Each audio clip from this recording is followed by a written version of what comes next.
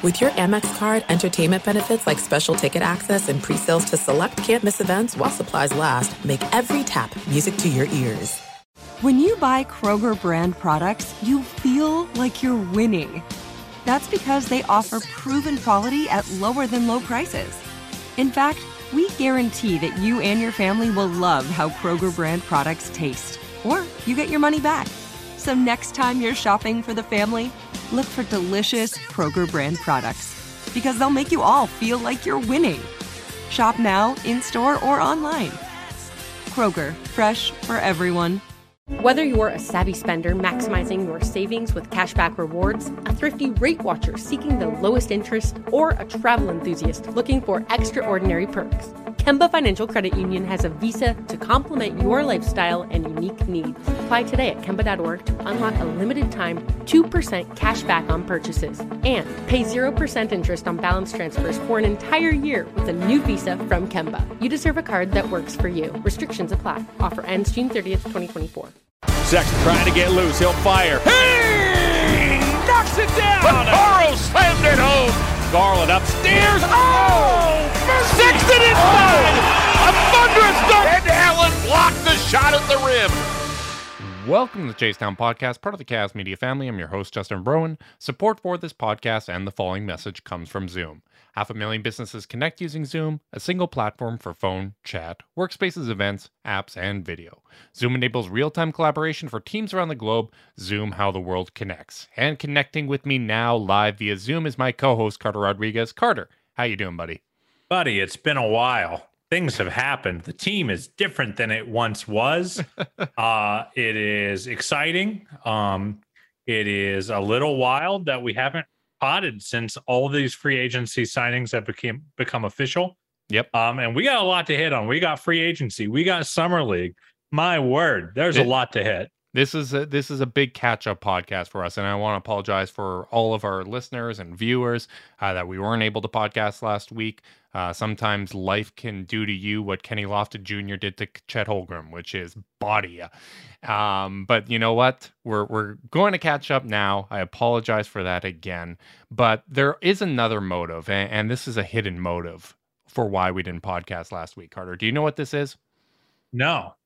We as usual, we didn't really do a lot of prep. So yeah. So the other motivation I had was the fact that you deprived me of a JaVale McGee emergency podcast. I wanted to delay as long as possible your sense of fulfillment over finally adding Raul Neto to the Cleveland Cavaliers, Carter. Now let's hear some dulled down excitement that has been worn down with time. Oh, just as excited as the day it happened, Justin. I've been such a fan of this guy's game. Just a very capable point guard. And obviously Rubio is a tier above among the class of backup point guards. But this is a guy that is perpetually available at the minimum, that perpetually starts games for his team, for teams he plays for, and doesn't kill them. Yep. And at the minimum, starting games for a team and not killing them is very important and very valuable, especially at a very kill your teamable position in point guard. It's almost like the Jose Calderon, Cavs legend and current front office member Jose Calderon, just one of those guys that really, really reliable and seems to find a way into starting games every single year. I hope that he doesn't start too many games. I hope he doesn't take that personally. But we talked about it on our free agency preview podcast where I said, if you're bringing back Ricky Rubio, you probably need to have a contingency plan. And Raul Neto was the name that I brought up, someone that you feel confident that can fulfill that position and be that backup point guard. Now, I think there are internal playmaking options and internal growth may resolve that, whether it's Caris LeVert, Sexton, growth from Mobley, growth from other guys across the roster. But having a backup that takes care of the basketball, is a good positional defender, historically has shot well, even though he didn't last year with Washington, but that shooting touch is there. I could not be happier. I would be happy with Neto being our sole backup point guard, which I think is an important component when you're bringing back Ricky Rubio off an ACL tear. I said it before and I'll say it again. I understand the value that Ricky can bring on and off the court.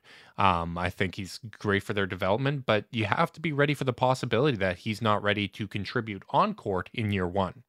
Yeah, let's take it back a little bit before we dive further into the point guard position. Just do a quick recap, because I find that's helpful just to kind of see the shape of this Cavs roster thus far.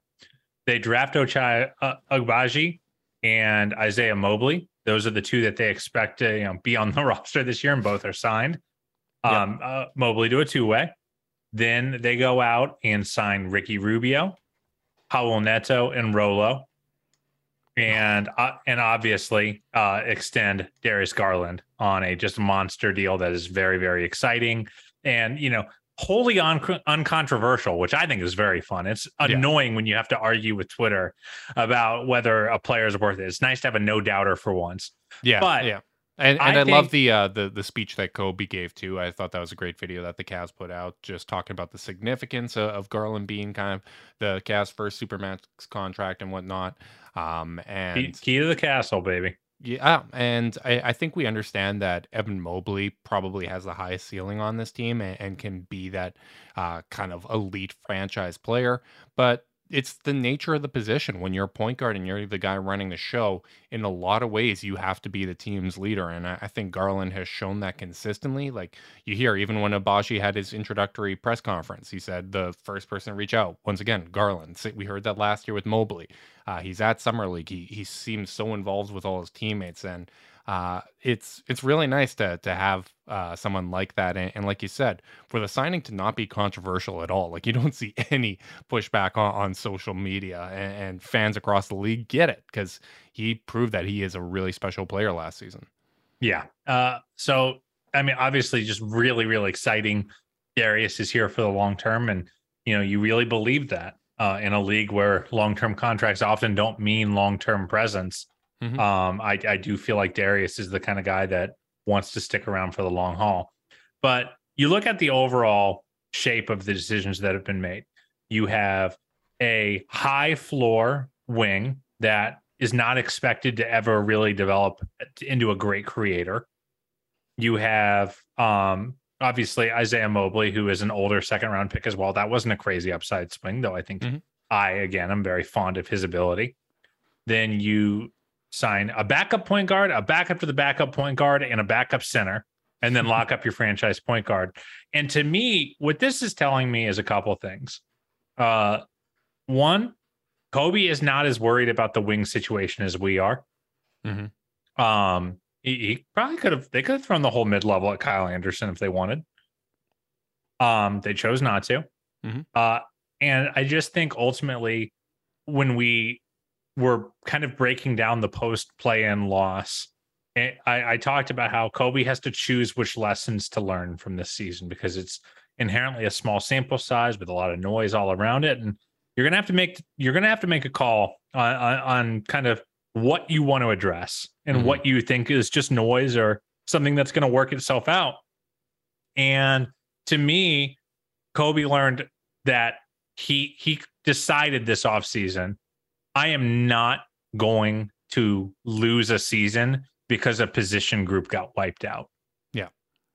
If you look at what this team has, at the point guard position, which is such a point guard and center are somewhat singular positions. Like you can have a 1/2 and you can have a 4/5, but the true ones fours play threes with Lauri Markkanen. We see twos play threes very often, and we're probably going to see a lot of that this year. But you're right, like point guard and center is a totally different animal. They're kind of singular. When you have a true point guard on offense, your offense just runs better. When you have a true center to bang with the Jokic's and the Embiids of the world, it really matters. And while I don't expect Robin Lopez to be in the rotation to start the year, the fact of the matter is the Cavs were one injury away from Moses Brown or Ed Davis all year last year. Yeah, and those guys did their best, but they didn't quite bridge that gap between experienced vet that can be a leader in the locker room and not expect to play that much and still be able to go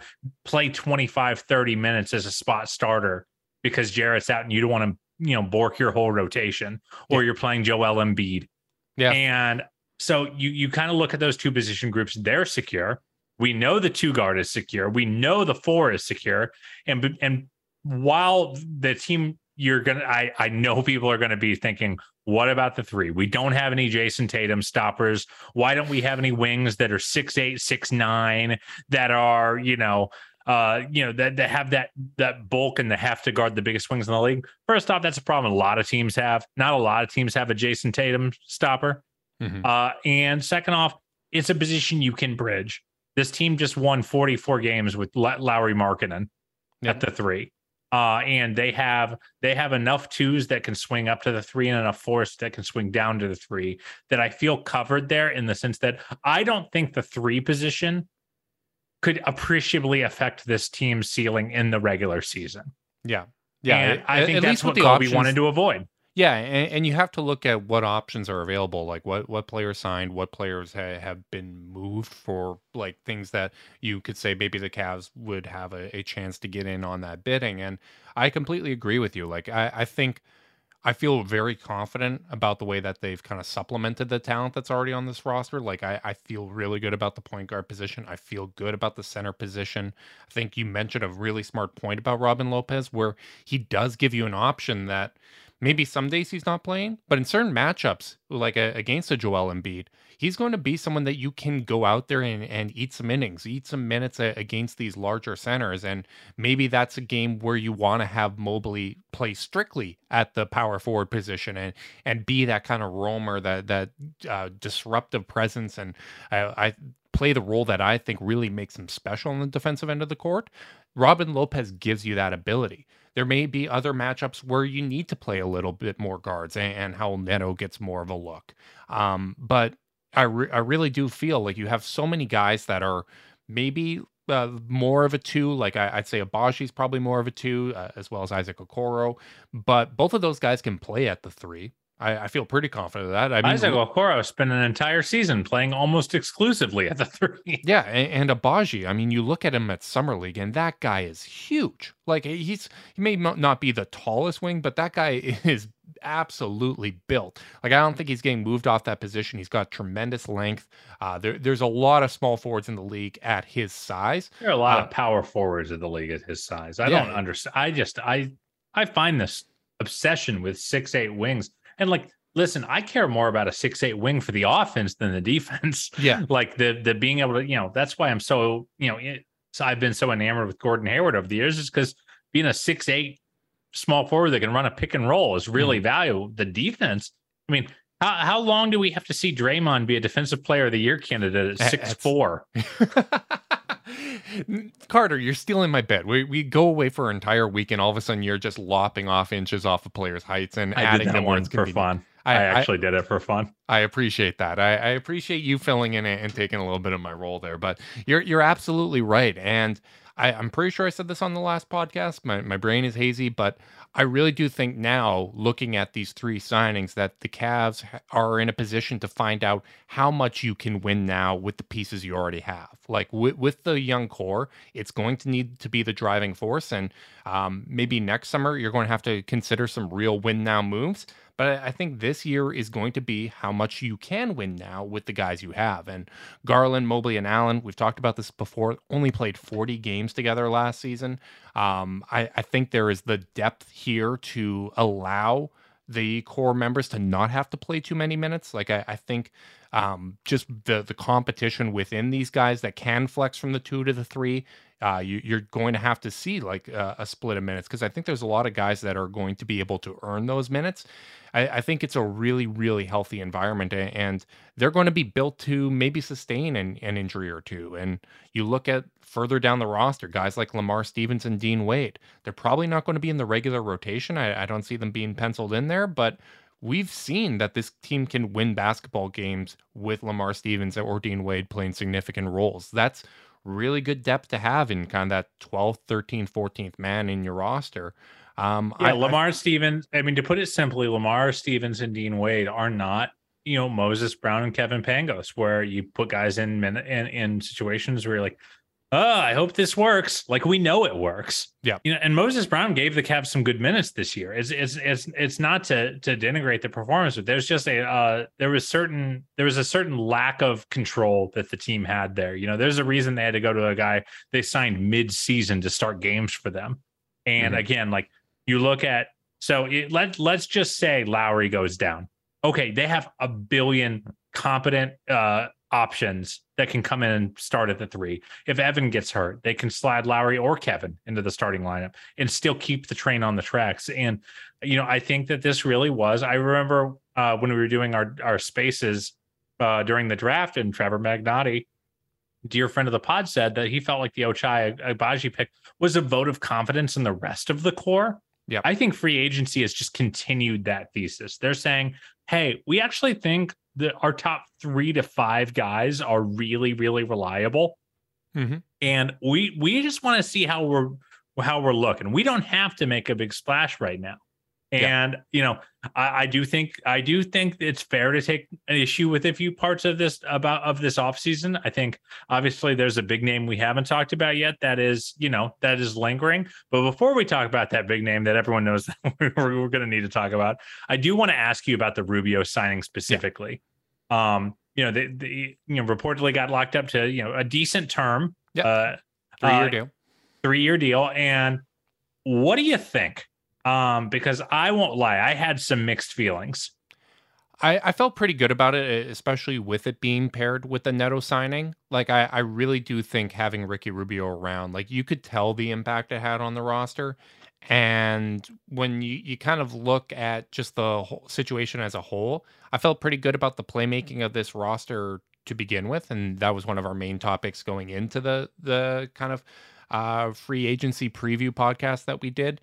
And having Ricky around, having some term on that deal, reportedly having some term on that deal, it makes me feel better about it, because I think he's maybe not going to be as equipped to contribute on court this season, but I do think that he's going to help you get more out of your playmaking throughout the roster by being there.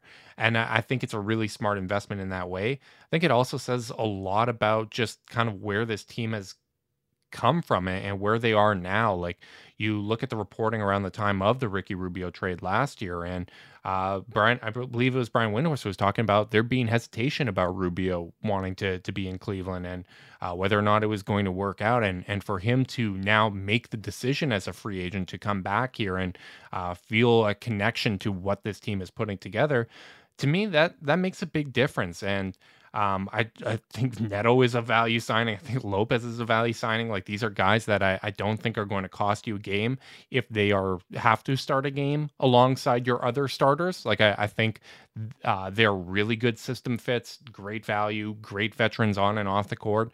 So when you look at the signings all in tandem with one another, and sometimes that's the best way to view an offseason rather than analyze each individual transaction, I feel really good about it. And personally, like, I'm just happy to have Ricky here. I have questions about what's going to happen with that number 3 jersey, though. I think he and Karis LeVert might have to fight over that. You know what? We'll let them sort that out behind the scenes. But I think, with Ricky, I think I think if you're concerned, you kind of say, hey, are we just chasing vibes here? We've at least I've often made fun of, NBA writers for, overly buying into culture. We make fun of heat culture all the time, right? Well, yeah, and buying into culture when culture really typically just means they won a bunch of games, and then when they don't win games, they've lost their culture. We as a basketball commentariat really, really like to just attribute vibes to wins, when oftentimes it's really talent and strong systems that lead to wins. I will say, as a fan, and I'm always grateful that I'm able to stay in this lane as a fan, I value vibes so highly. Dude, same. Like that it just helps me kind of form that connection. And I think you're right. Like, I think to some extent this is kind of committing to the vibes, at least this specific signing. But I think it's also similar to the Abaji pick and that comment you mentioned that Trevor made, where it's a vote of confidence for the guys that are already here, that we feel like we have enough talent, even if Ricky isn't ready to contribute this year. And we feel that the best path forward and the best path to raising our ceiling is by internal growth with these players that we've already committed to, these young players that we've already committed to. And we think Ricky Rubio helps that path to those guys realizing their ceiling. So I really do feel like it's a vote of confidence. I can see the concern with kind of making that commitment to someone coming off of this injury at that age. And there's obviously implications that come along with it. But I do feel like this is another vote of confidence in the young talent that's already on the roster. Yeah, I mean, I agree that it's a vote in the young confidence, but it is also a substantial bet that Koby Altman is making that this guy's going to come back and be 90% of what he was. Mm-hmm. When you're at Ricky's level of athleticism, you don't have a lot more to lose. His finishing around the rim was not good last year. Yep. And you worry that there's going to be just enough more drop off that it goes from not good to catastrophic.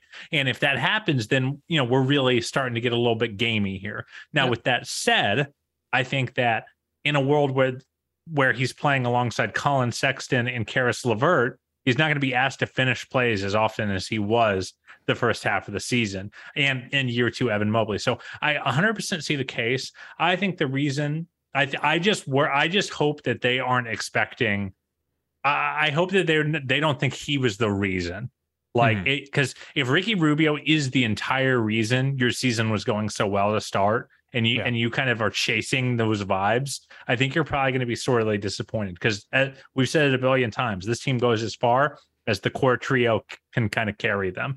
Yeah. The other thing that I think was a little challenging about it is the fact that although I'm so thrilled he's here, you did have to sign another point guard on a team who has a weird roster glut, like most, 2 years ago, if you would have told me, okay, they have two guys on, reported to be not super guaranteed deals at the end of their roster, you could just kind of let one go and, it'll all work itself out. But I freaking love Lamar Stevens and Dean Wade. Those guys were really important for them last year and will likely be important again this year if they have, injury bad luck again. This puts them, they're at 15 roster spots right now. Yep. So if they want to bring back Colin Sexton, I'll go ahead and say our dear volume scorer's name. You're going to have to Voldemort or something. What's going on? I don't know. I just thought it was fun. You're being weird. Bet. I just thought it'd be a fun bet, but I'm ready to walk it back. I think you're at 15 right now, heading into the year, and Colin's still out there in restricted free agency. And now this decision to bring back Ricky Rubio, I think, has indisputably put them in a spot where they have to make another call. Yep.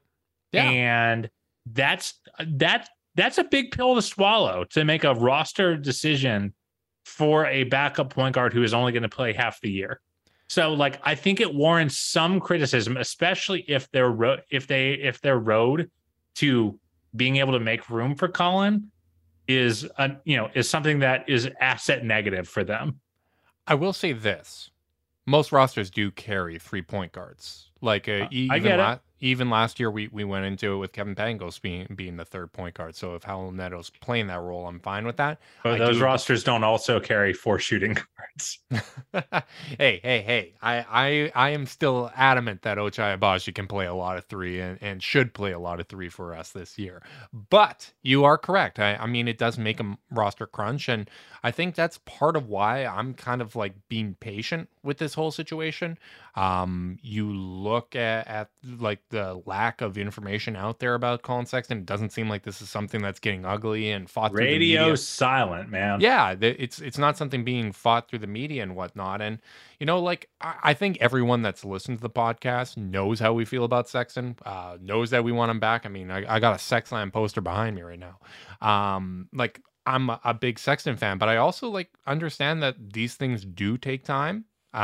especially given the situation. Like, I look at Sexton and me, like when we have our discussions privately or when we talk to Nam or whoever, like when I look at Sexton, I'm thinking of 2020, 2021 Sexton, putting up the numbers he did, how he and Garland grew throughout the year, and how their numbers individually got better together. And I want him back, obviously, but the Cavs have to weigh the entire situation. Like for every success story, there is a Lonzo Ball where there's, even if there are great stretches, there are setbacks, and all of these factors have to go into consideration. A roster spot obviously needs to be opened up as well. You have to evaluate that. Like there's no sense taking less if you're moving off of one of the existing players on this roster to open up a roster spot, or potentially open up the possibility of a sign and trade. Like whichever direction they go, you'd need to open up a roster spot. So I kind of have an understanding that this is something that has a lot of moving parts, can take a lot of time, and with big names still available on the free agent like sign and trade market, whether it's Kevin Durant, DeAndre Ayton, now Donovan Mitchell, Woj reported today, there may be an opportunity to clear up a roster spot by getting involved in one of these deals. There's so many moving parts and so many things that we can't really know. And historically, this has always happened very quietly, that I kind of understand that, hey, like it sucks. I would love to have a resolution. It makes it easier to talk about on the podcast. But both sides have to advocate for their side, and there's no real benefit to doing it week one. I think we're 6 days into free agency now. There's no real benefit of doing it now versus 3 weeks. Like it's just something that you'd really want to have resolved prior to training camp, in my opinion. Yeah, it's one of those things where you feel for Colin, who, I'm sure would love this to get resolved. No one wants their free agency to drag out weeks and weeks and weeks. Mm-hmm. But this is structurally part of the game. And it's going to be really interesting where the Cavs have all these different incentives that they have to balance. Like, because if you are of the mind that GM should squeeze contracts for every bit of leverage they can get, that's a dangerous game to play. Mm-hmm. This is a keep people happy kind of league. Yep. And you don't want to you don't necessarily want to put the nails into someone just because you can. Yeah. But also you don't want to overpay. And I feel like the fact that it's not ugly in the media kind of is at least a positive sign. Like I understand that there are moving parts, but you're right. Like you don't want to act completely on sentiment, and you don't want to be completely cold with the situation. And maybe this is something that is going to come down to, incentives to bridge the gap, right? And that's something that takes time and negotiations, and there's so many factors. And it was funny. I think it was Bobby Marks that mentioned, kind of compared Colin's situation to Lowry last year, saying that there isn't value, the teams don't value him. And I was sitting here being like, I thought Lowry was an example of, we don't really know which teams value players. Lowry fetched a first-round pick. Well, kind of. That's value. Yeah, I mean, the Cavs were willing to move off of Larry Nance Jr., a draft pick, and give him a long-term deal because they valued him so much. And they were not connected to him once. There was not a report of interest. There was nothing there. And reality is right now, you look at the teams with cap space. It's the Indiana Pacers, who a lot of the reporting suggests are going to use that space on DeAndre Ayton, and the San Antonio Spurs, who do not appear to be interested in winning basketball right now. So if there are other teams that are interested that aren't mentioned and negotiations aren't happening in the media, it can be a Lauri Markkanen situation. Or it could be a situation where the Cavs are working with Colin and they're working towards bridging that gap and finding compromises that work for both parties, because the biggest difference between Lowry and Colin is the organization has said multiple times, Kobe has said multiple times, we value Colin, we value the young bull, we value the fact that he was a big part of turning this culture around and is obviously someone that the team likes having around. So it's just the understanding that this can take time. I'm happy we're not doing like a daily radio show where this has to be a topic we discuss. And to watch. Yeah, I it's just there's not a lot to talk about. If there's new reporting, obviously we can do that, but it's just understanding that these things do take time. And Lowry, like the Lowry signing, I think it took like 3-4 weeks before that occurred. And you know what? One of the things I love, Carter, honestly, about being a Blue Bomber fan and a CFL fan is like, I have no idea what anyone is paid in that league. Oftentimes, I don't even know what the offseason moves are. I just go into training camp and I'm like, oh, what's the roster? We lost that guy? Oh, it was because we had to make some clearance for someone else and keep these guys. Oh, that's fine. Like at the end of the day, if it gets resolved this offseason, you go into training camp, he's on the roster. It doesn't really matter if it happened week 1 or week 3 or week 5. Like it's just we were kind of in a holding pattern right now to figure out what form this situation is going to take. Yeah, and I still expect him to be back. What the nature of how he's back is, the more germane question, and I understand that. And you see the reporting about how close they are to the tax and all that fun stuff, and we're just gonna have to wait for it to play out. I do think that we know a couple things. We know that in order for him to be back, something has to happen. Yep. A roster spot has to be opened up. You cannot carry 16 rostered players into the regular season. You can have up to 20, I believe, in the offseason is what the reporting is. But, they're going to have to make some hard choices. And, to put a pin on the Ricky thing, I do think that's why they'd better be sure they're right with this bet, because this is not just signing a player to a contract. It's signing a player to a contract and then a series of moves to account for that signing that you have to, be ready to stand by. Yep. I see the case where it works awesome. I see the case where it's painful. Mm-hmm. And if you gotta attach assets to get off a salary or something like that, that's that has to go into your accounting of the Rubio signing.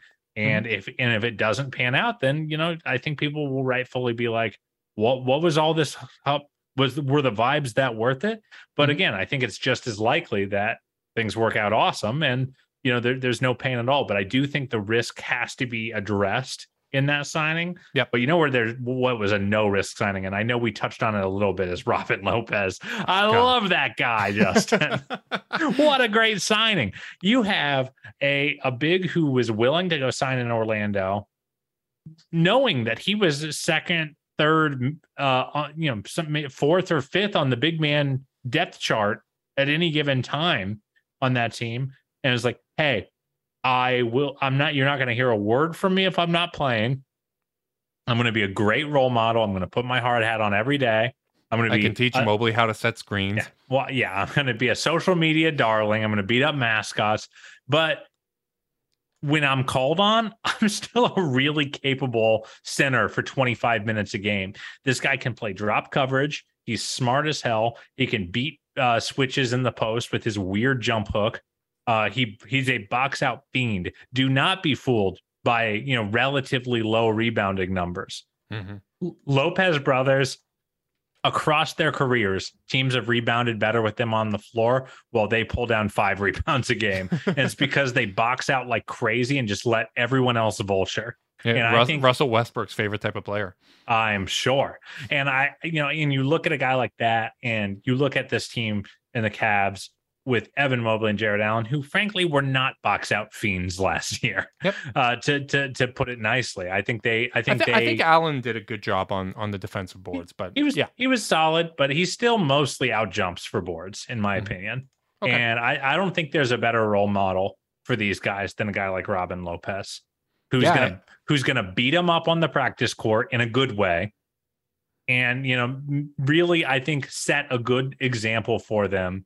As a veteran leader, that I just don't think they had that style of player on the roster last year. So it's really, really exciting. I think it'll be nice to be able to throw him in there against the huge bigs of the league and save Evan those backup center minutes where he has to guard Nikola Jokic. Way to battle through that yawn. It was a burp, actually. I'm drinking an IPA. Gross. I know. And yeah, I think it's, I wanted a center. I wanted one. I love Evan as a backup center. I hate that Evan or Jarrett going down means we have to either play, an end of roster 2-way type of player or slide Lowry or Kevin to the backup 5, where I just think we're food on defense at that point against a lot of matchups that are smart. Yeah, And even looking at like that Milwaukee game where it was the back-to-back, I think 3 games and 4 nights, Jarrett was out, and then all of a sudden Garland had no one to screen for him while Drew Holiday's hounding him. Like we saw how different that matchup was when the team wasn't exhausted and when Allen was present. All of a sudden that became a lot easier for Garland to handle, and Lopez is a great system fit. And JB talked about it at the Summer League game yesterday, or I guess that was 2 days ago, where you're saying we want to have a little bit more offensive versatility. And I think supporting pieces like this, having Neto to be someone that can run plays and set the table is going to allow for off-ball actions. Having more screen setters, guys that know what to do, a skilled dribble handoff, big man like Robin Lopez that rolls hard, that plays hard, that can eat some minutes. Like all of this stuff helps those young guys not have to do that kind of dirty work and really work on expanding their game. So I'm really excited about the Lopez signing. Like that's as great of a backup center signing as I think you can have.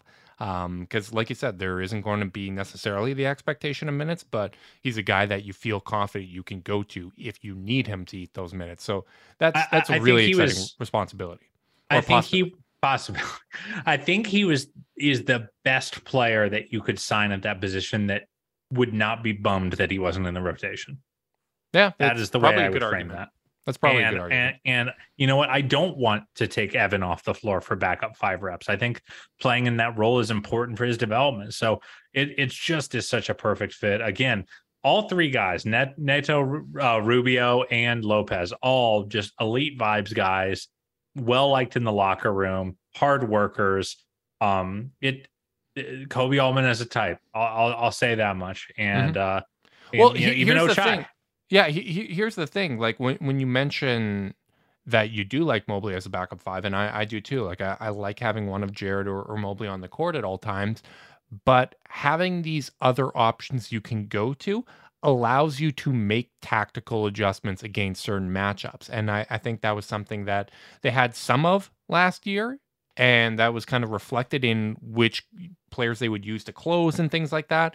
But they didn't have a lot of it. And as the season went on, they had less and less of it as all those injuries occurred. And they kept losing ball handlers and losing all this supplementary talent. So I think they're in a much better position where you can make those tactical adjustments because you actually have the personnel to execute that. So I definitely think it makes a big difference. And while we're on the subject of rotations, a friend of the podcast, Spencer Davies, did a terrific article for Basketball News talking about the Sexton situation and had a really interesting excerpt about Ochai Agbaji. He talked to a Cavs source who said there's no real expectations for him. He doesn't have to play or contribute right away. Go check out Spencer's work. He does a terrific job. But I thought that was an interesting quote. Shout out to you for misquoting Spencer's quote. There's really no expectations on him, the Cavs source said. He doesn't have to play or have to contribute right away. You said there's no real expectations. There's a difference. There is a difference. You know what?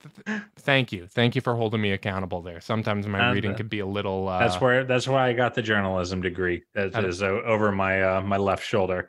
If you're watching on YouTube. Again, sometimes you need someone that can carry, and sometimes you need someone here for the vibes. And actually, that's Kylie's degree. I'm thinking about it. Never mind. That's not my degree at all. But with that said, let's talk about the quote because it's an interesting one. Because some people got real huffy about it. They did, and if I'm not mistaken, I think quotes like this were there with Isaac Okoro, where it's, hey, you know what, like he's going to have to go out there and earn minutes. And we talked about the glut that the Cavs have at kind of the 2-3 and guys that might have to play a little bit out of position to get minutes. Like, I think it's the right thing to say. Like, there are legitimate options up and down this roster. Like, Caris LeVert's there, Isaac Okoro. You can assume he's going to earn some time. And I think the interesting thing about Agbaji is I think he works well with every single combination of guys. I think he works with Sexton, Okoro, Lowry, LeVert. He can either push someone and take their minutes, or if they grow and they excel and work within the team concept, he can work alongside those guys. But to start, he's going to actually have to go out there and earn those minutes himself. And I think we look at some of the play in Summer League, and I feel pretty good about his ability to earn minutes.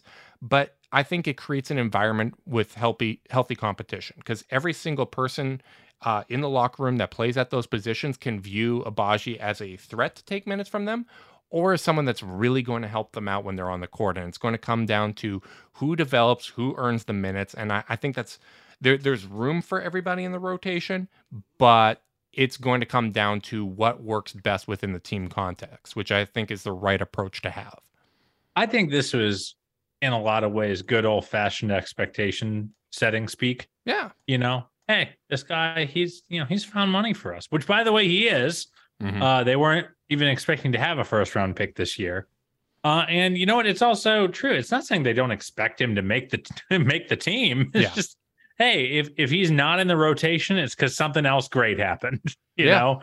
And and I think that first up, I do expect Agbaji to be in the rotation. I think he's such an inherently plug and play player and has shown enough in Summer League, which I know we're going to talk about, that you kind of see it with him. And you kind of say, okay, I've seen enough that Darius Garland's going to like playing with this kid. And I do think he's going to be in the rotation. I don't think he's going to get more than 15 to 20 minutes tops per game early on. And yeah, I'd say probably 18 minutes. Did I lose you? No. Oh, no. You were being such an active listener. Yeah, I was. You looked frozen on my screen, and everyone knows about my well-established internet issues. No, we're not editing this out. I'm not making 2 edits in a pod. No, thank you, sir. But no, no. Let's dwell on this for 1 second. I am looked so frozen. I am such a bad co-host, and I'm such a bad listener, and I'm so self-involved that me attentively listening to you made you think something went horribly wrong with the podcast. That's a great sign. You were so frozen. It was unbelievable. I was looking for any motion before I stopped down. That's wild. Anyway, back to the Agbaji stuff. I do think he's not going to play more than 15, 20 minutes a game. There's just too many more well-tenured mouths to feed, especially if you are expecting Colin Sexton to return, which currently I still am. At least for next year. And, I think it's going to be hard for him to find a role. But what's nice is on nights he's just not playing well, JB can just be like, hey, we'll see you next time, buddy. Yeah. We're just gonna go with a 9-man rotation instead of a 10-man rotation today. You know? So and I do think, by the way, in order for Neto and Agbaji to play, he probably has to play 10, which is crazy because this is a guy who played 8 most of the for big stretches of last year when the team just started dropping like flies. So it'll have to be an adjustment for JB if he wants to feed all these hungry mouths. Yeah, I think it's going to have to be. I think it's going to have to be 10, and I think now there's the personnel for it, and I think we're actually going to learn more about how he wants to use personnel and how deep a rotation he's going to use. Because to start the year, Garland got hurt in the first few minutes of the season. Played through that Memphis game, but then missed the next 2. Okoro then missed some time immediately. Then Kevin Love and Lauri Markkanen went out with COVID. And before the time they got back, Colin Sexton got hurt. We never had a healthy rotation, and we don't know how JB would use a healthy rotation. And it's amazing that for a season where we feel like we found an identity, there was a lot of success on the court, there are still so many unknowns. And I think that's part of why when you see the free agent signings that they made and kind of the bet to see how much can we win now with what we have, I understand needing to do that because there was just so many unknowns last year. And I agree with everything you said about Agbaji. He seems like the guy that isn't taking anything off the table on either end of the floor out of all the options there. And that's really, really exciting to me. Yeah, and I think it's probably time to talk about our Summer League impressions, Justin, on the back end of the podcast. It's been interesting. We're 2 games in. By the way, super spread out. It feels like there's 5 days off between each game. I know that's not true, but I'm starving for Cavs basketball. Yeah. What have been your big takeaways, man? Because it's actually, I feel like it's been a pretty instructive Summer League so far. I've seen everything that I was really hoping to see with Agbaji already. I love the defensive activity. I love the shots that he's taking. you knew going in that he wasn't going to get a lot of easy looks or any easy looks. We saw that last year, even with Mobley not being able to have kind of that high end point guard play that you'd have with Darius Garland. And the fact that he's willing to take those tough shots, like the first 3 shots he hit in that first game were all very difficult. And he is willing to rise up and attack those shots. We saw him attack closeouts as well, a little bit of that. I still think he's thinking through the game a little too much and needs to develop those counters. But the fact that he is willing to take a tougher quality of shot than he's likely going to get with the big club is a great, great sign. And all the intangibles are there. He looks huge for his size. Like he's such a big, strong, physically mature player already. And I love the fact that even though he's not getting rewarded for it, he's sprinting down the court every single time. There is no like Garland or Love or Mobley looking to headman the ball in the same way, but that isn't deterring him from doing the right things. He's also a really good kind of off-ball screen setter as a wing. I think that's something that's underrated. Rebounds well. He just does all the little things that I think he's going to need to do if he's going to earn minutes within the rotation.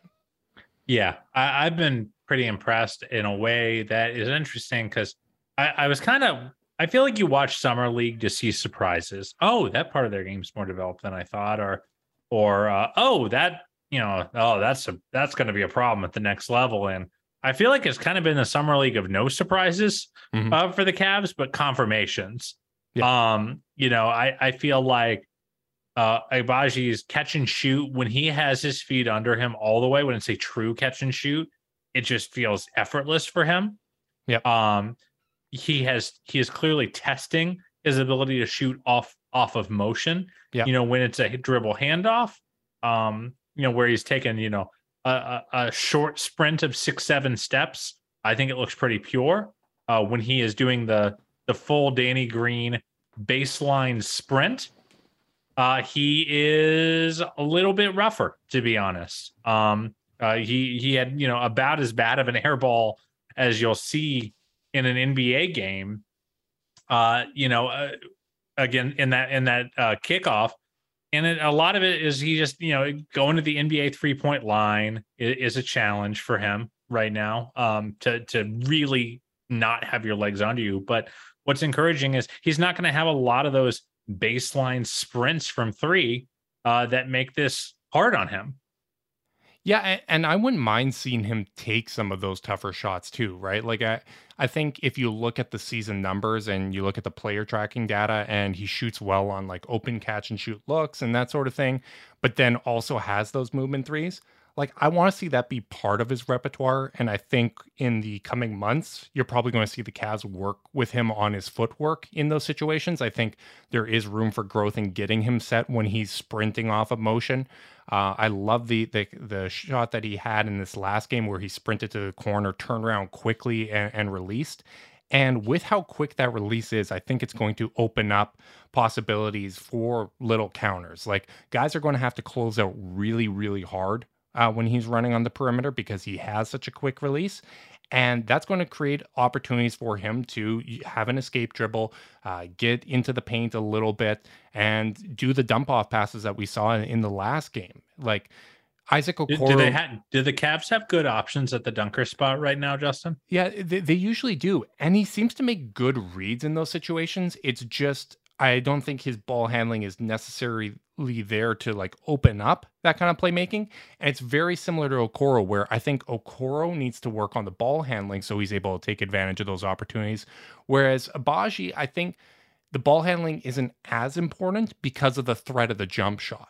Like even Okoro's problem is that he doesn't have either right now. Right. And I think Isaac being able to, move around and open up those opportunities, I think would be really beneficial and would earn him a lot of minutes. But you look at Agbaji, and I think he's as advertised. He got the endorsement from the GOAT podcast with Ben and Andrew. They have deemed him to be him, while others are not him. So I think that's a good sign as well. And I'm just really excited for it because what I love about Summer League is you get to see the work that players put in between the college season and the combine. And now we get to see, okay, from this point, what happens the next 3 months working with the Cavs training staff and going through all the offseason stuff that they have for him? What growth are we going to see before training camp starts? That to me is really, really fascinating.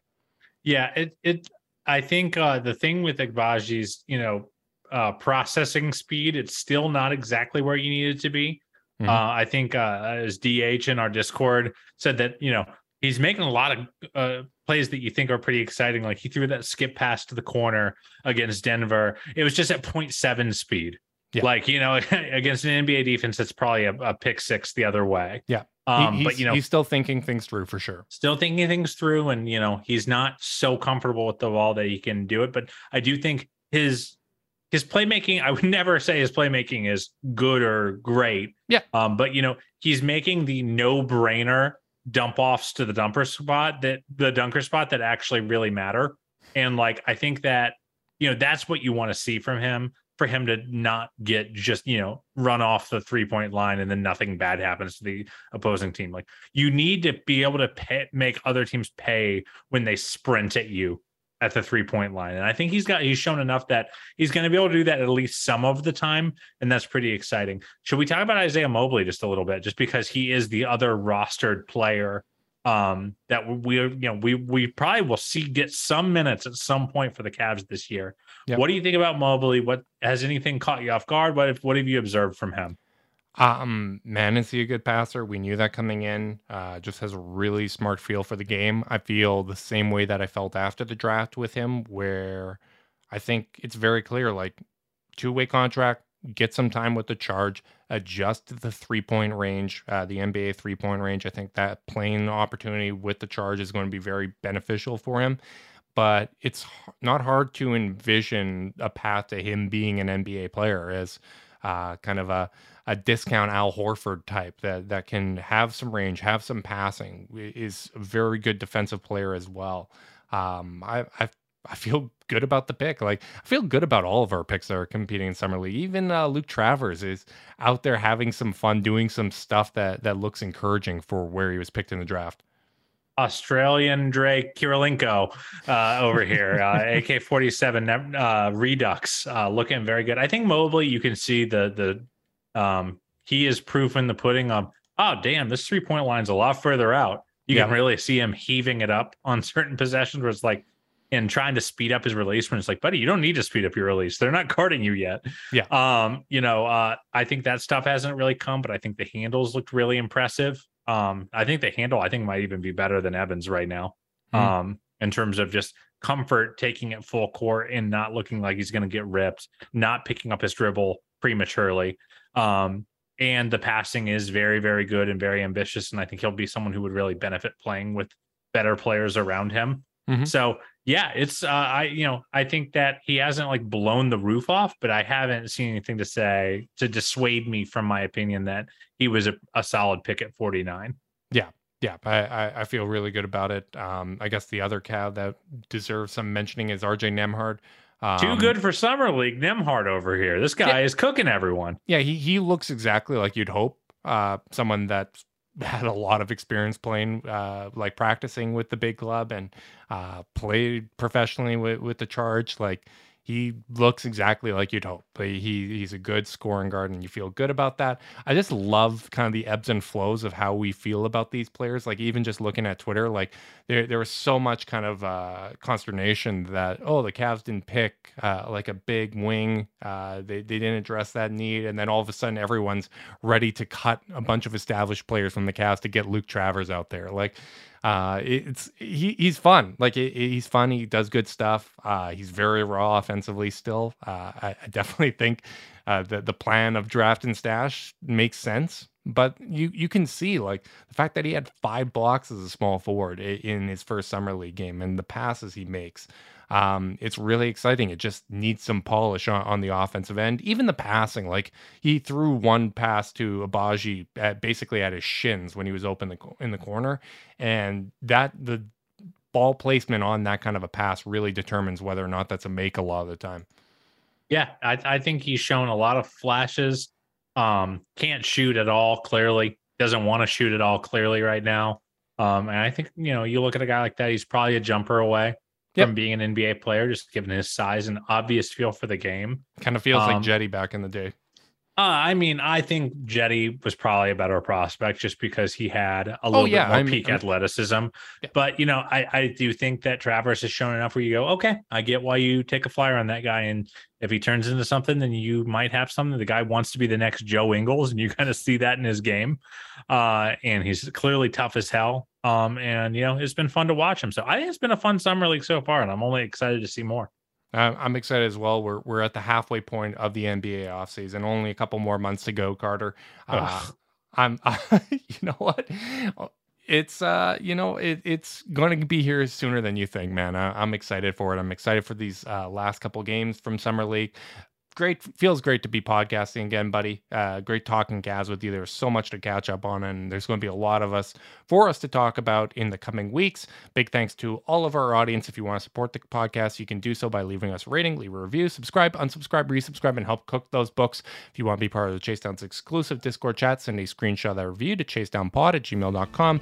However you choose to support us, we really do appreciate it. Make sure you guys are staying safe out there. Until next time, go Cavs.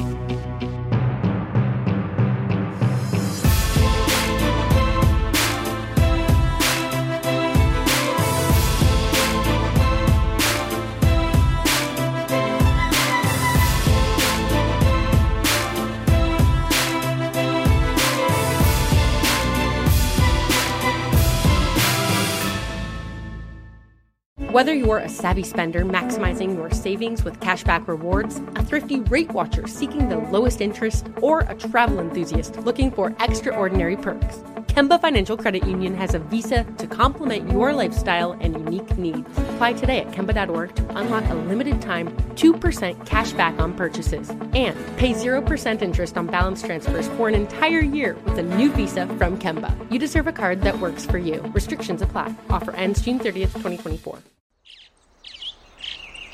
Getting ready to take on spring? Make your first move with the reliable performance and power of Steel battery tools. From hedge trimmers and mowers to string trimmers and more, right now you can save $50 on select battery tool sets. Real Steel. Offer valid on select AK system sets through June 16, 2024. See participating retailer for details.